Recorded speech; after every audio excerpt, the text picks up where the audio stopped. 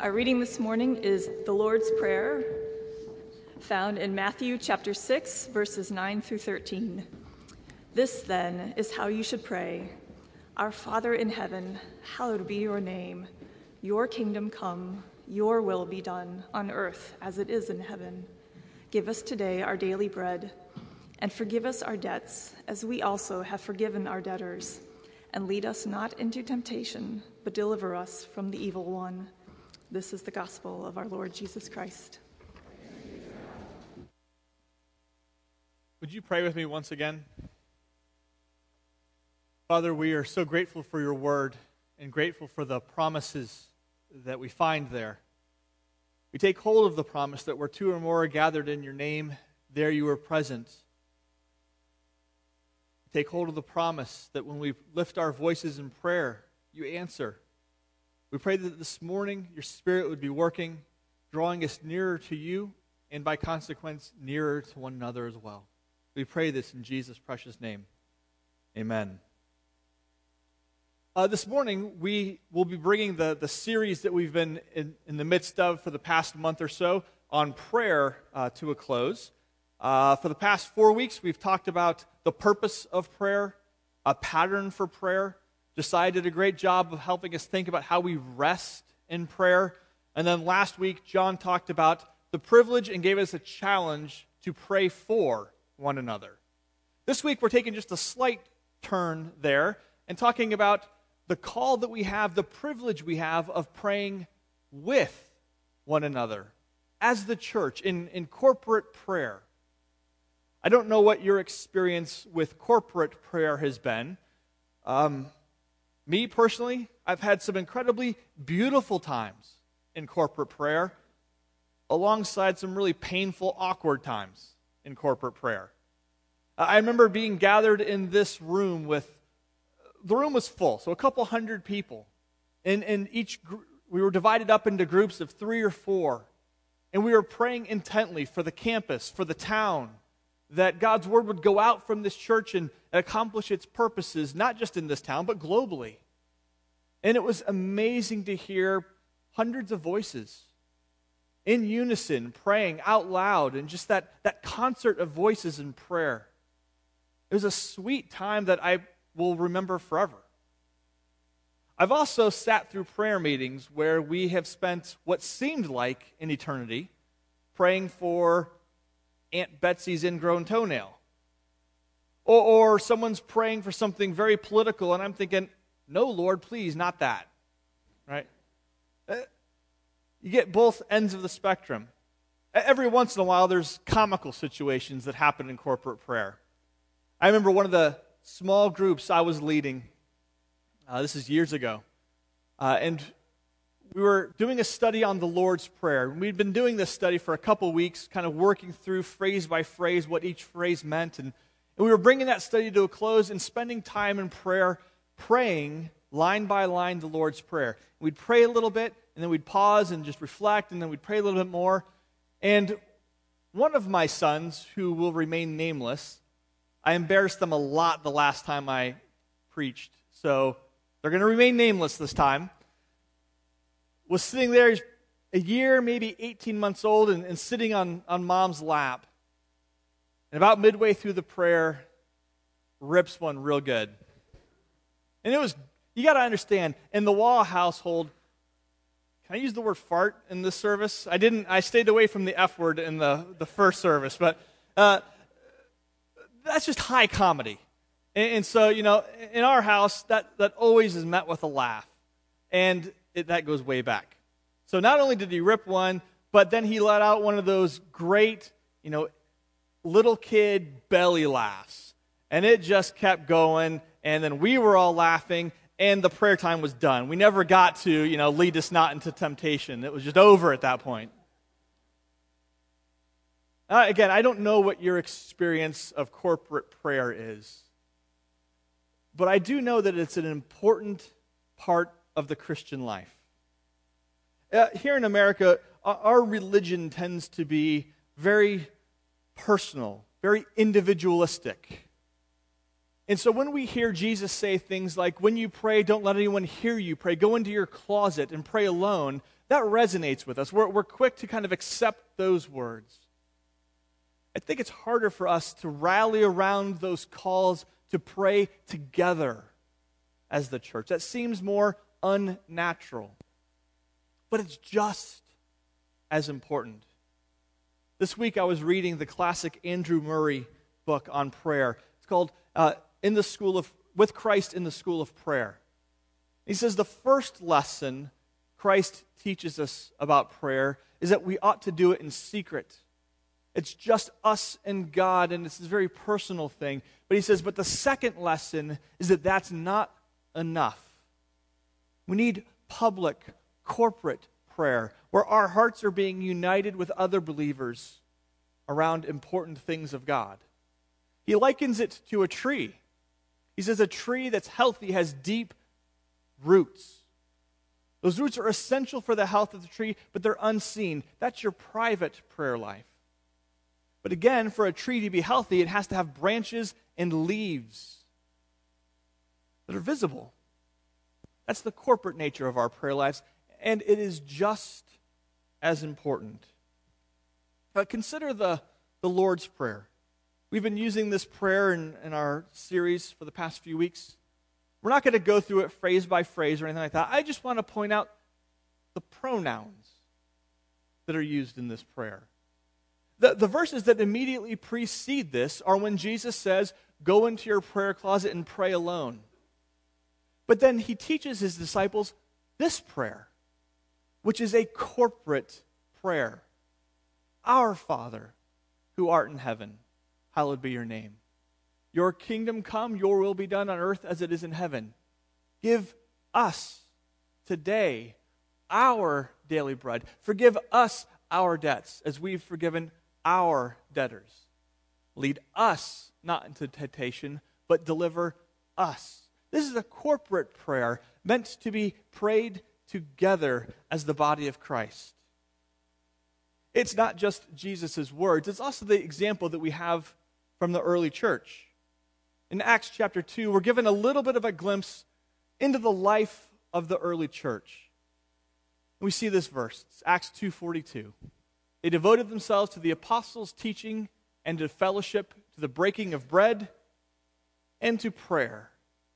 They were together corporately, it seems like daily, and they spent tremendous amounts of time together in prayer, uniting around the purposes of God. So, as we contemplate corporate prayer and the importance of corporate prayer, this morning I want us to focus on two things.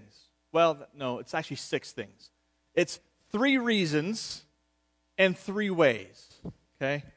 So, 3 reasons to enter into corporate prayer. Why is it important? Why should we engage in prayer together with one another? Well, the first is because corporate prayer is effective. It's effective. God has given us great promises. Again, when 2 or more are gathered in his name, he's there in their presence. He's ready and willing to hear their requests. And corporate prayer moves God. There's tremendous mysteries wrapped up in prayer. We can't get into all of those. But I can say confidently from Scripture, corporate prayer is effective. Go back to that early description of the church from Acts chapter 2, verse 42. They devoted themselves to these things, to prayer, and then a few verses later, and the Lord added to their number daily those who were being saved. Or fast forward a few chapters in the book of Acts. This is one of the more comical stories in the New Testament. Acts 12:5. So Peter was kept in prison. He'd been arrested by King Herod along with a lot of other Christians at this point. But the church was earnestly praying to God for him. The night before Herod was to bring him to trial, Peter was sleeping between 2 soldiers bound with 2 chains, and sentries stood guard at the entrance. Suddenly an angel of the Lord appeared, and light shone in the cell. He struck Peter. I don't know why he didn't just tap him, but he struck him. on the side and woke him up. "Quick, get up," he said, and chains fell off of Peter's wrists. If you read on in the story, it is really funny. Peter leaves the prison and goes down to the house where the believers are gathered in prayer, knocks on the door, someone answers the door, and can't believe it's actually Peter. Closes the door, goes back to tell the people, "Peter's here," and they say, "No, you're crazy." Goes back to this happens like 2 or 3 times, and finally they let Peter in, and he tells them about this miracle. But they were gathered together in earnest prayer. Now, we need to acknowledge that there is, again, I alluded to it, a mystery here. In the verses immediately preceding this scene, we're told that many had been arrested and James had been executed. I'm pretty positive the church was praying for James as well, praying that he'd be released. He wasn't. And I don't mean to insinuate that every time the church gathers together and prays that thousands of people will come to faith in Christ, that God is going to answer in exactly the way that we want him to. I'm not saying that at all.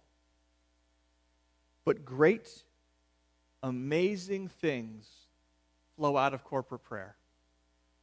Not always as we think they're going to or want them to, but great, amazing things flow out of corporate prayer. A great example of this comes from the early 19th century here in America. A group of students in Massachusetts, 5 college students, met in Sloan's Meadow to debate the theology of foreign missions. Super exciting college night, right? Their discussion was interrupted by a thunderstorm, and they sought refuge under a haystack. The discussion turned into a prayer meeting.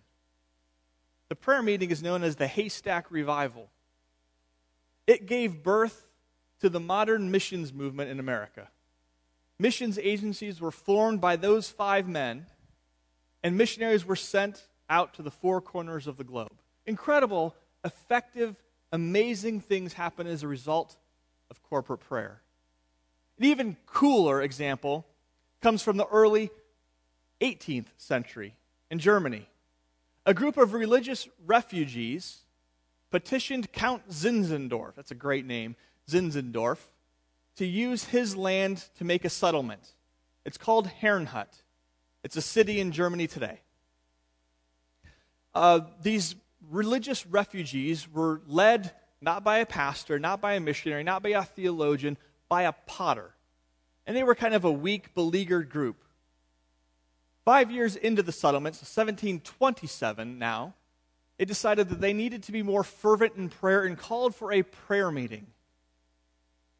It would be a 24-hour-a-day prayer meeting that lasted for a century, uninterrupted. Out of that, hundreds of missionaries were commissioned and sent to Asia, Africa, the Middle East, and the Americas. Incredible, amazing things happen when God's people unite together in corporate prayer. So it's effective. It also promotes unity. Corporate prayer promotes unity. We know that the unity of the church is something that God desires. It's something that is pleasing and beautiful to Him, and it should be to us as well. Psalm 133:1 says, "How good and pleasant it is when God's people live together in unity."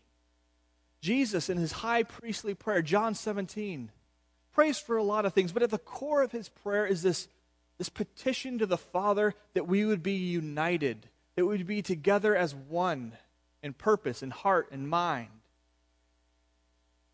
As evangelicals, we frankly don't have a great track record of unity. We pursue unity until we disagree, and then it's kind of, it's an optional thing. But it's at the core of what Jesus wants for His church, unity. And corporate prayer promotes unity. Consider just this one passage from 1 Peter 2. Peter writes, "As you come to him," meaning Jesus, "the living stone, rejected by humans but chosen by God and precious to him, you also, like living stones, are being built into a spiritual house, to be a holy priesthood, offering spiritual sacrifices acceptable to God through Jesus Christ." Certainly what Peter has in mind here is, as we come to Christ in faith, initially, we're built into this church, this spiritual house. But that phrase, "as you come to him," isn't a past tense. It's not when you came to him. It's a present tense verb there. As you come to him and keep coming to him, together as the body, in worship and in corporate prayer, you are being knit together, cemented together into this beautiful spiritual house, a holy priesthood that is glorifying and pleasing to God. Corporate prayer builds that unity. I mean, it's not hard to see how that works, is it? I come to the body of Christ, and I bring my burdens, and I lay them down, and others take up those burdens and offer them in prayer. Carry my burden with me. You come and you bring your burdens, and we carry them. And God knits our hearts in deeper affection for one another. Or as we come together, our focus shifts off of our kind of light and momentary burdens. Our focus shifts to the call of the church, the purpose of the church, the kingdom of God, and our prayers expand, and we rally together, and again, in mind and heart and soul, affection and will, around the deep things of God. Corporate prayer promotes unity. A third thing, corporate prayer exposes the blind spots in our own individual prayer lives. Now, if I'm being honest, I don't have a text to back this one up. But I have experience, life experience, prayer experience. But evaluate it. Take it for what it's worth. Tell me you disagree with me. I can handle it. But I've seen this at work. Imagine with me that you're a pitcher. Like a baseball pitcher, not a, pour me out kind of pitcher. You're a pitcher. And you're praying before a game. Help me throw strikes today. Let me be on top of my game. Let me pitch well. Let my curveball bite and my fastball zip. Let me do well. After that, you gather with your team in prayer, those who are believers, and you pray together, and you say, "Lord, help mighty Casey not strike out today. Let's slay this evil giant," obviously the Yankees. "Let's win. We want to win. Help us." Your prayers change now that you've expanded your prayer network, right? Go a step further. And instead of praying with just your team, you get together with believers on the other team. You're probably not praying anymore, "Let us win." You're praying, "Keep us safe. Help us to use the gifts and talents you've given us to glorify you. Help us to enjoy this day." Your prayer has changed. That happens when we get together and pray corporately. It's no longer just me and my concerns, or even my views on worldly concerns. My prayers get shaped by your prayers by the person's prayers next to you. Our blind spots, our ruts, our habits, our patterns get exposed and shaped and transformed by the body of Christ. And that is a good, beautiful thing. So corporate prayer exposes our blind spots. It builds unity, and it's effective. But how? How do we engage in corporate prayer in good and healthy ways? Some of this is going to sound so duh. But bear with me. Think with me about how we engage well in corporate prayer. First, Pray with the church that's right in front of you. Each Sunday morning, we gather together in worship. A good part of our worship service is praying. I feel like sometimes I, and maybe you, treat our prayers as transition elements. To get from this point of the service to that point of the service, well, what are we going to do? Well, let's have a prayer. There's so much more than that. They're not just transition elements. They're our charter. As the people of God, we're to be a praying people. They're part of our DNA as the spiritual family of God. We're to be a praying family. So when we're engaged in those times of prayer, pray. Pay attention to the fact that we are praying, how we are praying, the priorities of our corporate prayers. And add your amen. Maybe some of you will add a verbal, out loud amen. That would be awesome. It doesn't have to be. But add your agreement. Say, yes, Lord, I'm praying with the people here.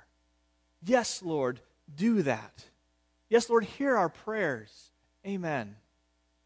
And recognize that even when we're not engaged in prayer with our head bowed and our eyes closed, we're singing songs, and many of our songs are corporate prayers. They're addressed to God, making petitions to God, and we're doing it together. So enter into worship, enter into the singing part of worship prayerfully. Pray corporately with the church that's right in front of you on Sunday morning. But even beyond the time that we have in the service together, there's lots of opportunities to pray together. Just before the service, just before the 9 a.m. service, or the 9:30 service, there's a group that meets in room 5 to pray for the morning. They pray for the pastors, they pray for the worship leaders, they pray for everything that's going to happen in the service. You could join them in that. On Sunday nights at 4 o'clock, there's a missions prayer group that meets to pray for the missionaries flung to the four corners of the world and right here in Bloomington, that God would be working through them to advance His kingdom. There's a great group on Wednesday mornings of ladies that pray for the needs of the church. You could join one of those. Or you could make prayer a priority in the group that you're in. I know sometimes in the small groups that I lead, I treat prayer as the bookends of the study. We open in prayer, we close in prayer. Let me challenge you instead to think about the study as how you get from one time of prayer to the next. So flip your thinking maybe. This week I was tremendously encouraged. Been sending out emails and getting reports back from our small group leaders and kind of compiling that information. Right now there are 24 active small groups here in the church with 232 people spread across those small groups. That's awesome. Now imagine if those groups were engaged in earnest, urgent, deep prayer for the needs within the group, praying for one another, but also praying with one another for the needs of the church, for the needs of the community, for the gospel needs of the world. Praying that the word of God would go out from this place and spread like wildfire. You get a little bit of a chill thinking about what God can do with 200 and some people praying earnestly week in and week out that they would be used, that the church would be used, the church would be built, the kingdom advanced. That's exciting stuff. So pray. Pray with the church that's in front of you. Also, I would encourage you to pray with the church through the ages. If one of the purposes of prayer, of corporate prayer, is that it exposes our blind spots in praying, we all have blind spots because we live, frankly, in the day and age in which we live. It's great to be able to pray with the saints who lived hundreds of years ago. Yeah, they had their own cultural blind spots, but they're different than ours. It's great to see and to pray what they prayed, their passions, their priorities. How do you do that? Well, you can certainly pick up prayer books. There's great records of prayers that have been prayed for centuries. One that I use frequently, the Book of Common Prayer, is now more than 400 years old. It's been prayed by Christians for more than 400 years. I also have a favorite, the Valley of Vision. It's a Puritan prayer book. Puritans were a little odd, I'll give them that, but they knew how to pray. It's great to hear their prayers and to pray their prayers. But even better than a prayer book, pray Scripture. Pray Scripture. The Psalms, they were prayed by the church before Christ. They're prayed by the church all over the globe now, since Christ. They will be prayed by the church till Christ returns. And they can be really uncomfortable to pray because they weren't written by 21st century Americans. We don't often in our corporate prayer pray for the wrath of God to be poured out on people or for judgment to come. But wow, the Psalms do. Learn how to pray the Psalms. Engage with the saints through the ages in praying these prayers of God's people. Pray with the saints, with the church through the ages. And then finally, I would encourage you to pray with the church in your home. I would contend that the family is the basic building block for the church. The family that you have that is in your home. Husband, wife, parents, children, aunts, uncles, grandparents. Pray with them. I wish I could tell you that my prayer life with my family, with my wife, was outstanding. It has been at times. It's not always. In my prayer life with my family, it's regular, it's committed. It's not always profound. Sometimes I feel like I'm praying the same prayer tonight that I prayed last night, that I prayed the night before, that I prayed the night before, and it's pretty shallow. You know what? The content of our prayer with our family doesn't always have to be profound. The very act of praying with your family is profound. It's in our homes where we teach and learn how to pray corporately, how to pray as the people of God, to bear one another's burdens, to think outside of our own self and consider others in our prayers. Yeah, we'll get stuck in ruts, but we pray.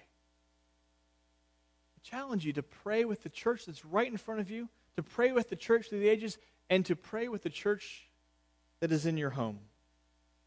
Corporate prayer is important, desperately, essentially important to unleashing the power of the church and to experiencing the full blessing of what it means to be the people of God. This morning I'm going to conclude the sermon by praying a prayer by Andrew Murray, written, I think, 150 years ago. But at the end of this corporate prayer, I'm going to ask you to join me again in praying the Lord's Prayer. I'll let you know when it's time. Will you pray with me? Blessed Lord, who did in your high priestly prayer ask so earnestly for the unity of thy people, teach us how. Teach us how thou dost invite and urge us to this unity by thy precious promise given to united prayer. It is when we are one in love and desire that our faith in thy presence and the Father's answer.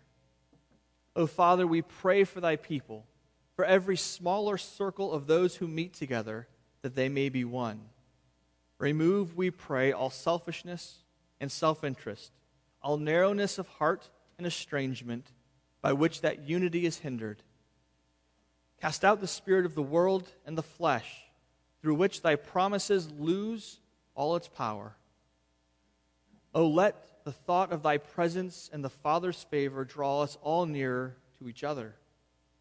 Grant especially, blessed Lord, that thy church may believe that it is by the power of united prayer that she can bind and loose in heaven, that Satan can be cast out, that souls can be saved, that mountains can be removed, that the kingdom can be hastened, and grant, good Lord, that in the circle in which I pray, the prayer of the church may indeed be the power through which thy name and thy word are glorified. And now, using the words your Son taught us, we pray together, Our Father, who art in heaven, hallowed be thy name. Thy kingdom come, thy will be done, on earth as it is in heaven. Give us today our daily bread, and forgive us our debts, as we also have forgiven our debtors. And lead us not into temptation, but deliver us from the evil one. Amen.